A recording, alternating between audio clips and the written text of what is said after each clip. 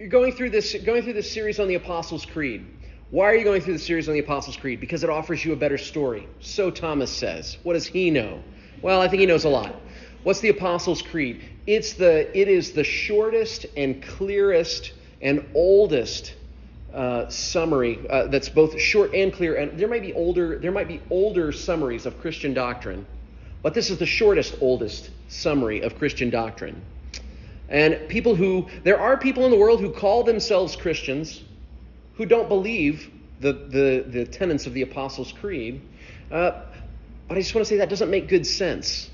If you call yourself a Christian but you don't have the tenets of the Apostles' Creed, you really just have a Christianity that is no different than any other ethical system that you may encounter in the modern world. And most of the ethical systems in the modern world are borrowing from Christianity.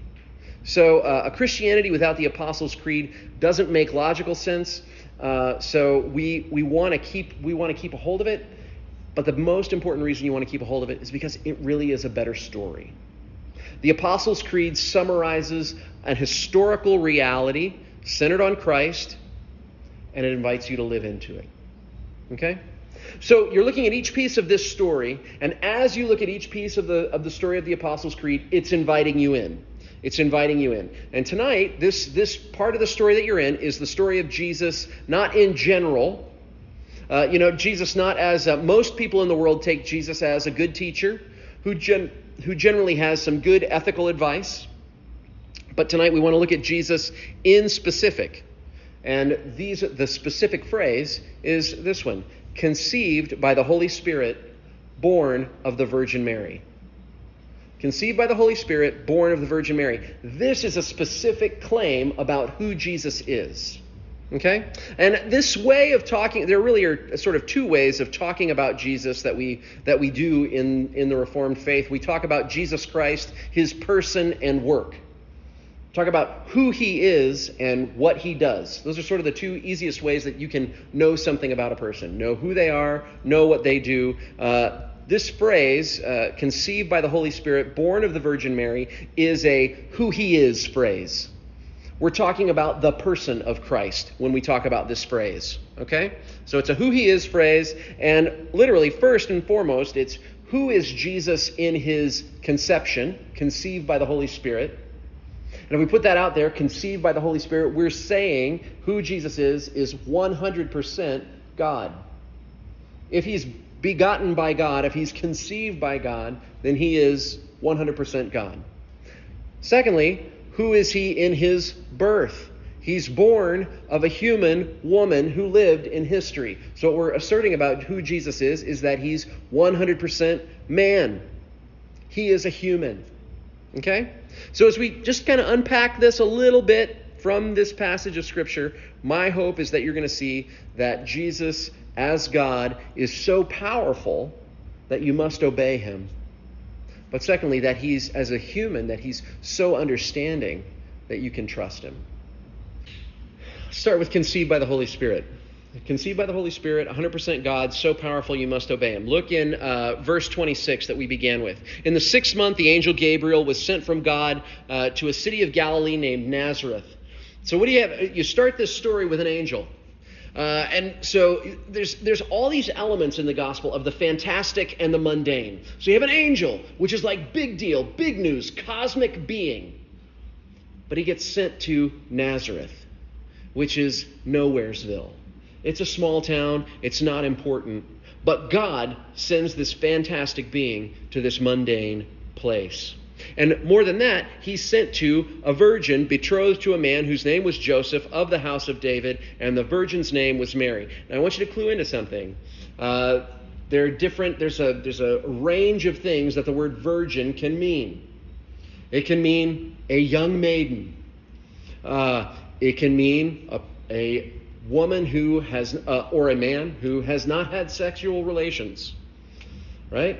So which is it here? There are some who would say, virgin is Mary. It has the lexical range of she's a young girl. Maybe she did, maybe she didn't do the deed.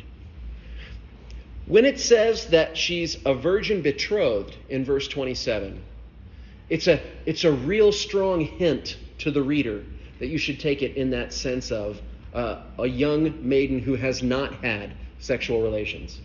Because to be betrothed and to not be chaste in that sense would be grounds for divorce. And if you read in Matthew's gospel about this same story, there is a sense when Mary's pregnancy is found out, he was under the impression that she was in fact a virgin. Okay, so people will say, maybe even professors at this university will say, hey, there's a range of things that virgin can mean, but in this sense, when you read this, it's about a young woman who's not had sexual relations. And you go, why is that important? Why is that so important that it makes it into the creed? Is there something? Does God have some weird hang-up about sex? No, but I think the hang-up, it's not a hang-up, but the thing that we're talking about in here is the idea that God is doing something miraculous. We have an angel. We have a woman who, we have the Holy Spirit at work, and we can't see that. We have a woman who's not had sexual relations giving birth to a child. And now all of a sudden we're in miracle territory. And when we're in that territory, the first question you have to ask yourself is, do I buy this or not? One theologian I read said it this way: just give me these three words, give me these words, in the beginning God. And I can take the rest of the Bible. He says, I can take the miraculous story of the whale swallowing Jonah. If I have in the beginning God, I can even take Jonah swallowing the whale. Similarly, are you going to take the supernatural event of this? And that's the territory that we're in. When God does something new, when God does something different, when God is setting up his people for something that they could never possibly imagine, miracles usually are part of that. Can you even allow that to be, in your frame of reference? So, verse 28, we're going to find out that even Mary is wrestling with this. The angel comes to her and says, "Greetings, O favored one, the Lord is with you." So the angel shows up. He gives her this message: you're favored. Something good has come to you. And yet in 29, we get this backstop. Mary is troubled by the saying, and she's trying to figure out, what are you talking about? What kind of greeting is this? An angel shows up and says, "Oh, greetings, oh, favored one." What kind of greeting is this? The angel says, "Do not be afraid." Very common thing for angels to say. He shows up. They're all the time. You find angels in the Bible. When an angel shows up, people who are in the presence of the angel are afraid of him. And the angel usually has to say, "It's okay. Don't be afraid. I'm not here to smite you." But he says it. "Do not be afraid, Mary, for you have found favor with God." That literal word for favor is the word grace, which is a concept very important here at RUF that we talk about all the time. Everything we want to pepper it, we want to season it, we want to figure out a way to work the idea of grace into almost everything that we're talking about. And why? Because it gives us this one really important truth: that when it comes to your salvation and my salvation, grace is what's necessary. When it comes to salvation, God is always the first mover. And that's what grace is that God comes to you first. Before you even know you need him, he's on your trail. He's coming after you. So this very greeting that the angel comes, is grace. God moves toward Mary first. And then the news, verse 31. "Behold, you'll conceive in your womb, you'll bear a son, you shall call his name Jesus." Jesus means literally, Yahweh is salvation. God is salvation. So salvation, God is moving first in this. God has come to Mary with this. And then verse 32, it says, he will be great. He'll be called the Son of the Most High, and the Lord God will give him the throne of his father David. Now, the throne of David is a big deal whenever you run into it in Scripture. You run into it in the New Testament. This is Messiah language. And where Mary is living, everybody wants the Messiah. Where she's at, they're a country that is occupied by a foreign force. The Russians have invaded Ukraine.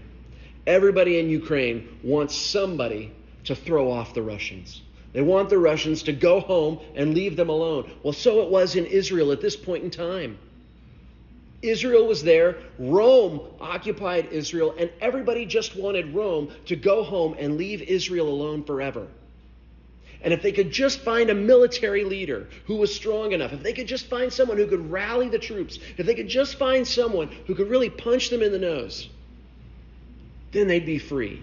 And so they're always talking about who's going to come and be our king, who's going to come and sit on the throne of David, who's going to save us, who is God going to send to us to help us out of this. Jehovah is salvation. He's going to sit on the throne of David. And then you get to verse 33. He'll reign over the house of Jacob forever, and of his kingdom there will be no end. The Messiah wasn't just for a temporal moment in time, not just for this moment of Israel throwing off Rome, but once he did that, he was going to usher in a kingdom where Israel was going to be the chosen people on top of everything, all kingdoms, all throughout the world, for the rest of time, forever. They were going to be culture number one, nation number one, people number one, and that's what they wanted from this Messiah. It was a big, big promise, and they had known so much of great disappointment. And the angel shows up and basically says this, Mary, the Messiah is coming. He's not just coming to you, he's coming through you. The Messiah is not just coming to you, the Messiah is coming through you. And Mary has a very sane response. Mary said to the angel, how will this be since I'm a virgin?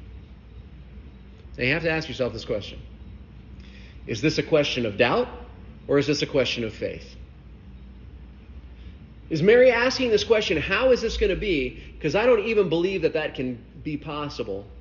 Or is Mary saying, okay, well, tell me how this is going to be, because I don't know, but I believe you, but can you just let me in on the plan a little bit? Which is it? Is it a question of doubt or is it a question of faith? The only way we know is by two things. One, earlier in Luke, there's a story about a guy named Zechariah who has a similar meeting with an angel, and it's very clear in that meeting that Zechariah has a question of doubt. That's one of the ways that we know. Zechariah is a priest. He's an old man. His wife is an old woman. They've never had children. And Zechariah is doing his priestly duty one day, and an angel shows up and says, your wife is going to have a son. And Zechariah says to the angel, how can that be? Because I'm an old man. And the angel basically puts sort of a punishment on him and says, the Lord is not going to allow you to speak until this son is born. And Zechariah goes mute. And he has to write things down. So Zechariah getting this sort of curse that comes on him, this curse of silence that lasts for these number of months, is a recognition that his question was a question of doubt. So something like that doesn't happen to Mary. Instead, we get Gabriel's response, and he, instead of putting some kind of curse on her, making her be quiet, or rebuking her in some way, he actually lets her in on the plan. And in that context, we know it's a question. Her question is a question of faith. Did you know that it's okay to have questions of faith? Do you know that it's okay to have doubts and to question your doubts, to doubt your doubts? It's okay to have questions and to question your questions. I hope if you're learning anything in college, you're learning that. To question your questions and to doubt your doubts. And so she says, how will this be? And the angel says, the Holy Spirit will come upon you. The power of the Most High will overshadow you. And therefore the child to be born will be called holy. He'll be called the Son of God. So the Holy Spirit is going to come on you. The power of the Most High is going to overshadow you. And this idea of overshadowed goes all the way back to Exodus, to the end of Exodus when Israel's they built the temple. God gave them instructions, gave Moses instructions, or sorry, not the temple, the tabernacle, gave them instructions on how to build the tabernacle. And when they got it built, the whole point of having the tabernacle and having this weird tent that they carried around in the desert for their church was so that God's presence could meet with them.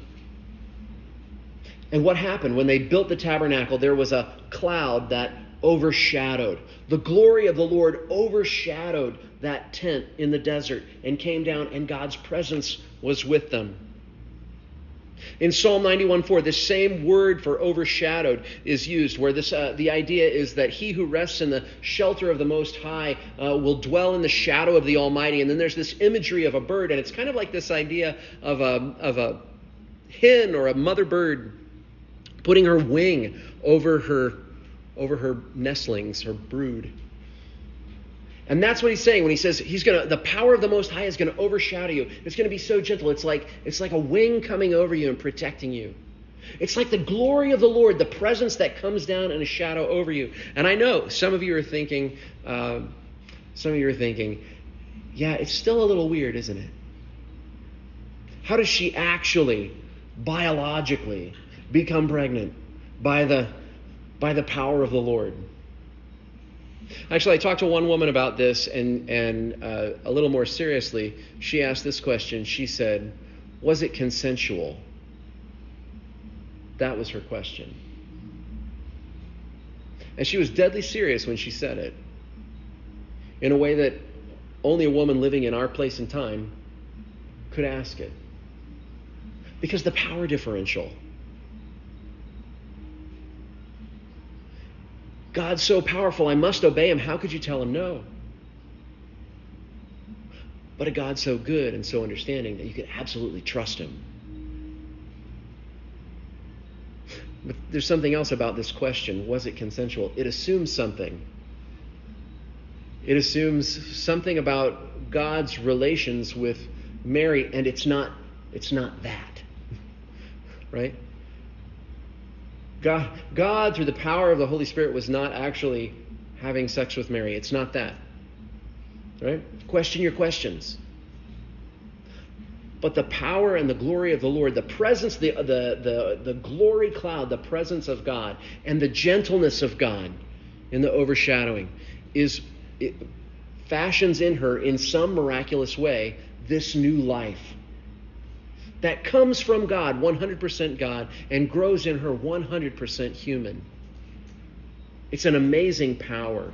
It's as if the Holy Spirit, as he did in creation, right? You talked about this a couple of weeks ago. God, the Father Almighty, maker of heaven and earth. And do you remember that first part in Genesis 1 where it says the Spirit of God was hovering over the waters? And that imagery of the Holy Spirit, of the God's Spirit hovering over the waters is the same word that birds do when they brood over their nest. The power of the Holy Spirit does this sort of brooding, this overshadowing of Mary, and creates something new, creates something new again. The Son of God who is born, and who is born holy, set apart, distinct from anything else. Okay, that's my attempt. That's my weird attempt to answer the how question. How did that happen? I'm not going to try and give you the biology. Lots of people have written things on it. I mean, the virgin birth is something we could spend an hour talking about each thing that different people have written, and at the end of it, your head will still spin. You'll still be bored. I'm not telling you not to do it, but I'm telling you there are some important things. That's my attempt at the weird answer to how. But I want to say this: what answer could God give in this moment that isn't going to sound weird? When God does something miraculous, what explanation of it could we understand? What explanation could he give us that wouldn't sound just a little too crazy to believe? But then, something amazing and mundane happens. We can't understand the biology. We can't understand these strange things that we're talking about. But in verse 36, the angel says, "Behold, your relative Elizabeth in her old age has conceived a son, and this is the 6th month with her, who was called barren. For nothing will be impossible with God." Have you ever had friends, maybe relatives, someone who can't conceive children? I have some very dear friends who have not been able to conceive. It's the saddest thing, and it's the thing that they grieve every day. And I grieve with them because I love them very much, and I can't imagine why they can't be parents.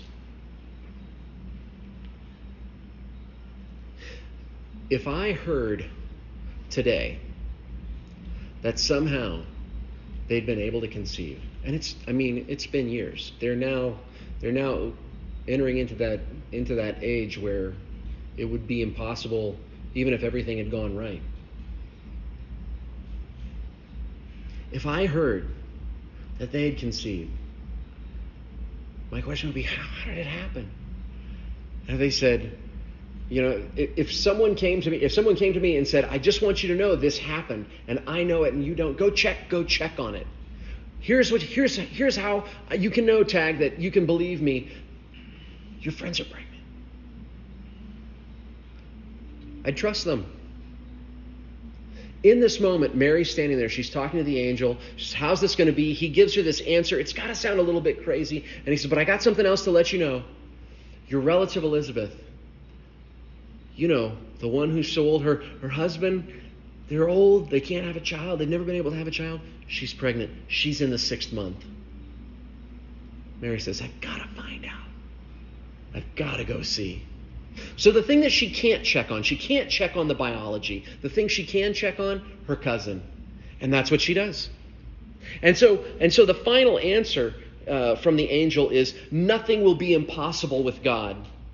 And the final response from Mary is, I'm the servant of the Lord. Let it be done to me according to your word. See, he's so powerful, both in the fantastic and in the mundane. And I want to ask you, do you know that? Have you experienced God like that? I think it might have been G.K. Chesterton, it might have been Charles Spurgeon, I can't remember which one who said it, but he said, most people who have a problem with Christianity, it's not that Christianity has been tried and it's found wanting, but it's that Christianity has been found hard and left untried. It's not that Christianity has been tried and found wanting. It's that Christianity has been found hard and left untried. Can you believe in a God who can work in something so fantastic you couldn't understand it, but who loves you so much that he would give you this mundane detail that you can check on? What are the mundane things? Who's the mundane person in your life who first told you what it was like to follow Jesus? And for a minute, you believed him. And so you tried Jesus. 100% God, so powerful you must obey him, but born of a virgin. Virgin Mary, 100% man, so understanding that you can trust him. So Mary goes, right? That's the part we didn't read, that Mary goes to see Elizabeth, and she finds out it's true. It's true. Elizabeth is pregnant. How did this happen? They actually did the deed and conceived. That was how it happens with them. But it was impossible, but it happens. And when she finds out that it's true about Elizabeth, she can trust the rest. And can you read this story and do the same? In this strange thing that happens to Mary, that, if you were in her place, you'd be like, I don't know if I can deal with this. Mary isn't left alone. She goes and lives these 3 months with Elizabeth, her good friend, her relative. And over a few months, now this is this 46 through 56, the question is, did Mary just like all of a sudden in this interaction with Elizabeth suddenly break out into this amazing poem that people have been singing for generations ever since? Like just on the spot? Or over her time with Elizabeth, as the reality of what was happening settled on her and the Holy Spirit was working in her and bringing her to an understanding of where things were, did she pen this? Did she write first drafts and rewrites as the Holy Spirit led her to do it? I don't know. I don't know if it was in an instant. I don't know if it was over 3 months. But this is the Magnificat. It's literally titled the Magnificat. It's because it's the first word of the poem in Latin. If you read a Latin version of the Bible. Verse 46, Mary said, "My soul magnifies the Lord. And in verse 47, my spirit rejoices in God, my Savior. And so the question is, what's he saving her from? Verse 48, he saves from her humble estate, the lowest of circumstances. She's poor in a country where her people are overrun. They're looking for the Messiah. It's not clear how things are going to turn out, but God is close to his servants. For behold, from now on, all generations will call me blessed. Here's the big question. That word blessed, is when all generations will call Mary blessed, is Mary letting us know that she should be worshipped? Is that what they'll call me blessed means? Protestants answer that question no. Your Roman Catholic friends answer that question yes. You got to make blessed do a lot of heavy lifting if you're going to answer yes. Now there's more to be said. If my Roman Catholic friends were here, they would love to argue with me about it, but I think the bigger piece here, when we think about Psalm 1, blessed is the man. It's not saying worship that man, but it's saying God has shown favor. And all generations will look at Mary as we're looking at her story tonight and say, what an amazing thing God has done. Because it is awesome for her, right? She says it in verse 49, for he who is mighty, who has done great things for me. It's personal. It comes to her, she herself. And she says, holy is his name. Holy, he's set apart. He's unlike anyone or anything else. But in verse 50, it's not just for me. Mary says, and his mercy is for those who fear him from generation to generation. There's a legacy. There is a legacy of reverence. And those who reverence, not fear like I'm coward, I'm going to hide under the chair, but a legacy of those who fear, who have a reverent awe for God's name, generation after generation, will know the same mercy that Mary knows. It's personal. It's generational. And then in 51, he's shown strength with his arm. What else is he going to show strength with? He's shown strength with his arm. He's scattered the proud. This is language that Mary picks up that's really a part of the story of Israel. It goes all the way back to the Exodus when Israel were slaves in Egypt and God said, I will show my power with my righteous right arm. And the proud that he scattered there was Pharaoh when he brought Israel out of Egypt. She's hearkening back to an age-old story and saying that she's connected to that story. And that story has something to do with what she's experiencing as the mother of the Messiah. And then she starts to move into this great reversal. He's brought down the mighty and he's exalted the humble. That's a reversal. We usually expect the humble to be low and the mighty to be exalted because might makes right. No, there's going to be a great reversal. He's filled the hungry with good things and he sent the rich empty away. That's not how it usually works. The hungry usually crawl off and the rich usually get more. The rich get richer, the poor get poorer. No. Those who are hungry get filled. But those who are full, who don't have any room in their life or in their appetite for the things of God, there's nothing left for them.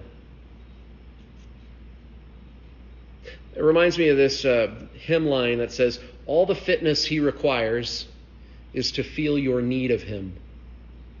All the fitness that God requires of you or I is to just be hungry.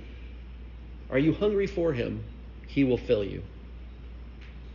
He's helped his servant Israel in remembrance of his mercy. Again, it's not just personal, but it's also people. And God has a long memory of mercy. Little mercies along the way in the stories of the Old Testament. And now in this moment when the Messiah is going to come through Mary, a big mercy now. And then in verse 55, our fathers, he spoke to our fathers. Which ones? This specific one, Abraham.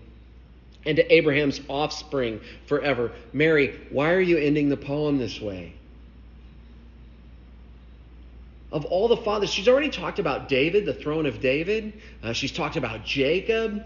She's talked about all these things. Why does she end the poem with Abraham? Ask, question your questions, doubt your doubts. Why pick him? Abraham's the earliest one. Grace came to Abraham first. God sought him out, just like he sought Mary out. Abraham realized that God was so powerful, he had to obey him. When did that happen? In the story in Genesis 22, where God said, Abraham, I want you to take your son, your only son, Isaac, whom you love. I want you to take him to the top of this mountain and offer him to me there as a sacrifice. Abraham in that moment knew that God was so powerful, he had to obey him in this test. And yet, do you remember the end of the story? As Abraham was just about to take the knife, after Abraham had said to his servants, I and the boy are going to go over here and worship, but we'll return to you. Knowing full well that a sacrifice doesn't get up and walk back. But Abraham, it says in the book of Hebrews, by faith, went, lays him on the fire, and Isaac goes with him. And as he raises his hand, God is so understanding that you can completely trust him. He says, Abraham, don't do it. Now I know that you have fear, that you have reverent awe for my name. And Abraham says to his son, the Lord himself will provide the lamb. Mary's looking back in order to look forward. The Messiah that's coming through her is the lamb that the Lord has provided. God comes to us first, and we look back and we can see it more clearly than Mary did. Jesus is the lamb. Jesus is the lamb who went to the cross and took on himself your sin and my sin, that we might be saved. He's the salvation that God has offered to us. And Mary's just beginning to understand that when she writes this amazing poem.